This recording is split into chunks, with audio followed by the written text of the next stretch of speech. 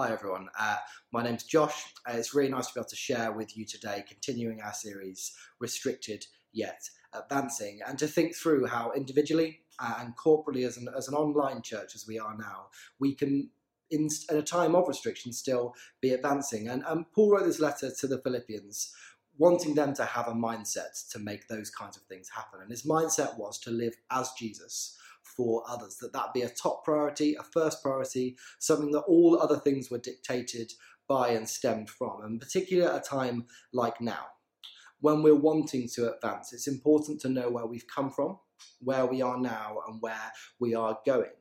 Maybe you've been thinking and feeling in the past week that you don't really know what's going on or what's happening as we go forward. There's a lack of clarity, maybe. Well, Paul outlines in this part of the letter stuff to do with the past, stuff to do with the present, and stuff to do with the future that I think we can apply to our lives today. Verses 1 to 6 in many ways represents the past. And in this season, sometimes the attitudes of where we get maybe our self-worth from, this idea of work and family life, and some of the things that we set up as the way our lives looked in the past, have all changed in this season. And suddenly maybe we're rocked by that. And actually what we value and what we see as valuable is so often what we base our lives on.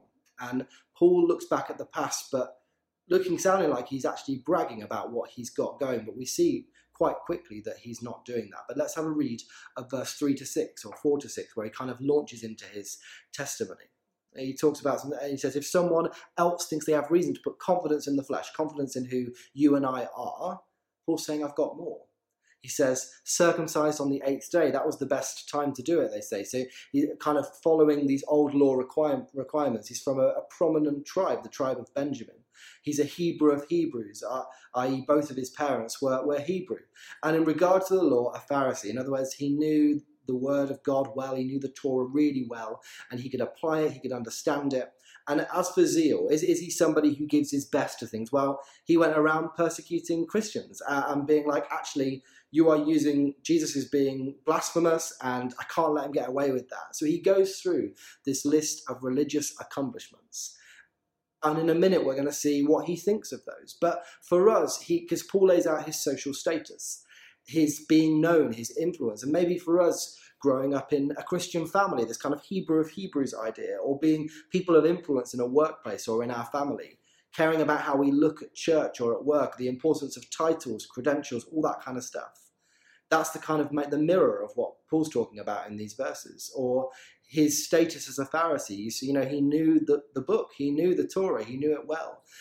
Maybe for us, having letters after our names or before our names, climbing up the work ladder, winning prizes and accolades, knowing the Bible really well and being able to explain that to other people, feeling theologically superior to others. Maybe that's where we're at. And he talked about his religious status, faultless when it came to the law. And maybe we like being perceived by other people to be a good Christian, perceived by others to be smashing the religious do's and don'ts, first on HTC daily, first to pray, last to leave, giving all the money to church, all the different things that maybe good things possibly, that we have begun to put our value, our status in. And Paul is reminding us at the start of this passage, verse 1, to rejoice in the truth of the gospel. That's the thing that matters most. But then there's a warning. He talks about these dogs, these mutilators of the flesh. And in this letter, Paul had been going round and he'd been saying stuff to churches, but people have been following him round, this group, the circumcision group they were called.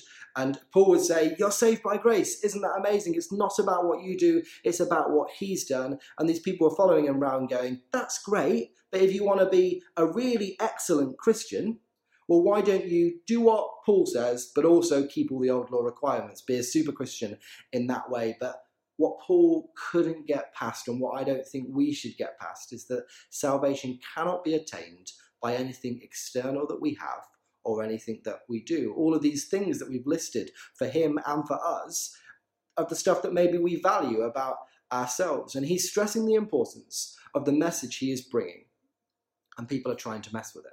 And Paul doesn't like that.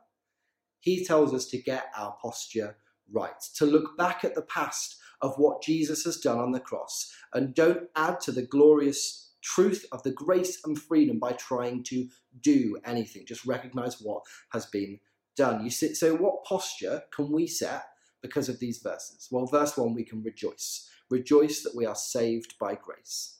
A posture of done, not do. That Jesus has done it and we don't have to get there by doing anything. And a posture that looks to Jesus, to who Jesus says we are in the present, not what we have built for ourselves on our CV in the past. And that has to be a comfort in a time like now where so much is stripped back and so much is taken away.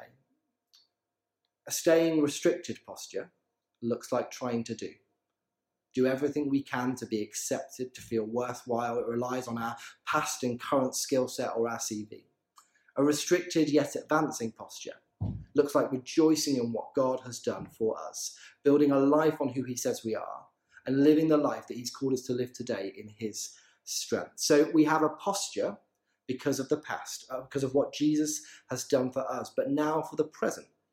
With this posture, what do we do when we are in the present? What do we do next? Let's read on. The slide's going to come up now, verse 7 and 8. But whatever were gains to me, I now consider loss for the sake of Christ. What is more, I consider everything a loss because of the surpassing worth of knowing Jesus Christ, my Lord, for whose sake I have lost all things. I consider them garbage that I may gain Christ. A few years ago, Amy was clearing out our house, trying to declutter a little bit, throwing stuff away and taking stuff to the charity shop. And a few weeks after she'd been doing all this, I think we were coming to go to somebody else's wedding, and I was looking for my suit from our wedding. And I found the jacket, put it on. I was looking around for the trousers and found a pair of trousers that were not my wedding suit trousers, but were very similar to my wedding suit trousers. And it turned out that Amy had sent a whole bunch of clothes, including half of my wedding suit, to the charity shop. And whereas Amy accidentally got rid of this, in the bit of the passage we've just read, Paul is being a lot more deliberate about what he wants to throw out, what he considers trash or garbage, as he puts it in this passage. He's talking about all those things that we've looked at the start of this talk, all of these things that are on his CV. We can relate them to the things that are on ours, the stuff that we hold of value, the stuff that we say is who we are and how we're perceived, all of that, all those things that are quite, in some ways, rightfully seen as gains. He says, I count them as loss. They're nothing compared to knowing Christ. I consider them garbage. And I think I find it easy to say, Jesus, I want you to be number one in my life. I think I find it easy to say that Jesus is number one in my life. But I felt super challenged as I prepared this, that actually I don't really think that there's that big a difference between Jesus and the other stuff that's really important to me. And so even like maybe my reputation in church or in work or in the world, do I consider them garbage? I'm not sure that I do. I like the approval of others too much. I like status, perceived or otherwise, probably a little bit too much. And even good things that build a good reputation can become idols if prioritized in the wrong order. Is knowing Jesus that much higher than everything else, that if anything else, if God asks you to give up anything else, you can do it? Or is it, well, yes, Jesus is first, but everything else is slightly just there underneath, and I'm not really willing to give it up, actually? We've got to understand that this is a reality of comparison. If I truly compared any one of those other things to a life lived for Jesus now and a life with God in eternity, the comparison isn't a fair one. But how often do I let the reality of what that comparison looks like change my priorities? How much time do I have for Jesus? In the everyday decisions that I make, is this the filter by which I am doing it? Am I prioritizing? In and out of season, is Jesus a priority or a slight preference? Single-minded devotion, willing to give up everything else for? Do I treat it as rubbish? All this other stuff in comparison to knowing Jesus? I'm not sure I do. I think we should be challenged about that today. If we set a priority in the present, one that if we adopt it, it will set us up for both now and tomorrow. In this time where maybe like me, you're feeling frustrated about the lack of clarity we have in general, we can be clear about our priority being Jesus today. How do we make sure that we have the right priority? Well, let's keep reading our passage. And be found in him, not having a righteousness of my own that comes from the law, but that which is through faith in Christ. The righteousness that comes from God on the basis of faith. I want to know Christ, yes, to know the power of his resurrection and participation in his sufferings, becoming like him in his death, and so somehow attaining to the resurrection from the dead. To be found in him. Pursue an intimate relationship with Jesus. All my righteousness, all my confidence, everything is found in Jesus Christ. I can't do anything beyond thanking him for what he has already done. I bring nothing to the table other than that. I will not advance in this time apart from Jesus Christ. All the peace, all the power I need is in him. All I need in the present is in him. While we're restricted in our travel, in our socializing, in our work, why don't we intentionally make time to prioritize building on our relationship with Jesus, remembering the status laid out in these verses, that it's about what he has done and not what we do. You know, intimacy with Jesus leads to imitation. And maybe right now you feel like you're suffering, and whatever way that is, whether it's COVID-19 related or otherwise, we can know his power in our suffering. Prioritizing Jesus and walking with him, knowing his power in our lives, advancing our relationships with God and his kingdom in the process. Are we ready to set a priority in the present that leads us to a place where we can be restricted yet advancing? And so a posture of what Jesus has done in the past, a present priority, and now the future. Let's keep reading.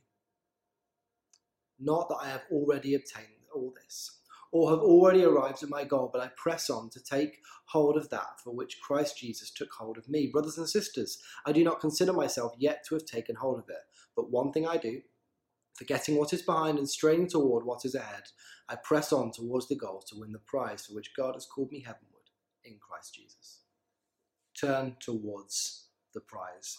Paul is like, hey guys, even with my pre-conversion and post-conversion CV, I haven't taken hold of it yet.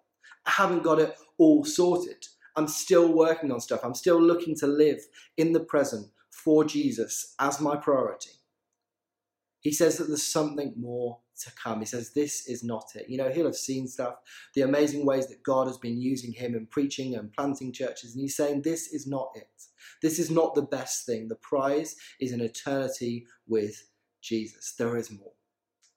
When I was training in college to sprint, my coach gave me a really good piece of advice, one that's simple, but one that I think is pertinent and helpful in what we're looking at today. He said, don't look back, always look forward. You see this picture we've got here of Usain Bolt. He's probably the exception, the anomaly that proves the rule. He can look back and still get a world record, but it's not the same for all of us, and it doesn't apply to this passage today. You see, the reasoning is because looking back slows you down.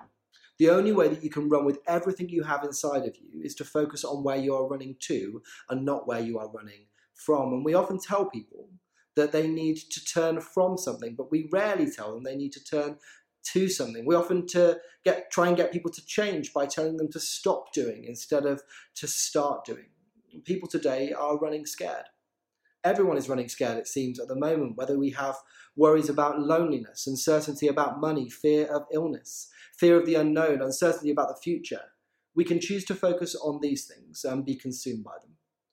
But maybe the best way to not be running scared at the moment as church, as an individual, corporately, as the people of God, is to focus on the one thing that we do know. Jesus. Prioritize him. Make our focus him. Make the prize of a relationship with him now, living life in life of all of its fullness, and an eternity with Jesus. Make that the prize and focus on it, not on these sufferings, on these troubles that we're in right now. Because change will only occur when people stop trying to run away from something and start running to someone. Paul says it like this in verse 12 and 13, like we just read. He says, turn towards the prize. The prize is Jesus. Verse 20 of this passage, we didn't get quite there today, but it says that our citizenship is in heaven. There is the prize. That's what Paul is running towards. That's what we are running towards as followers of Jesus.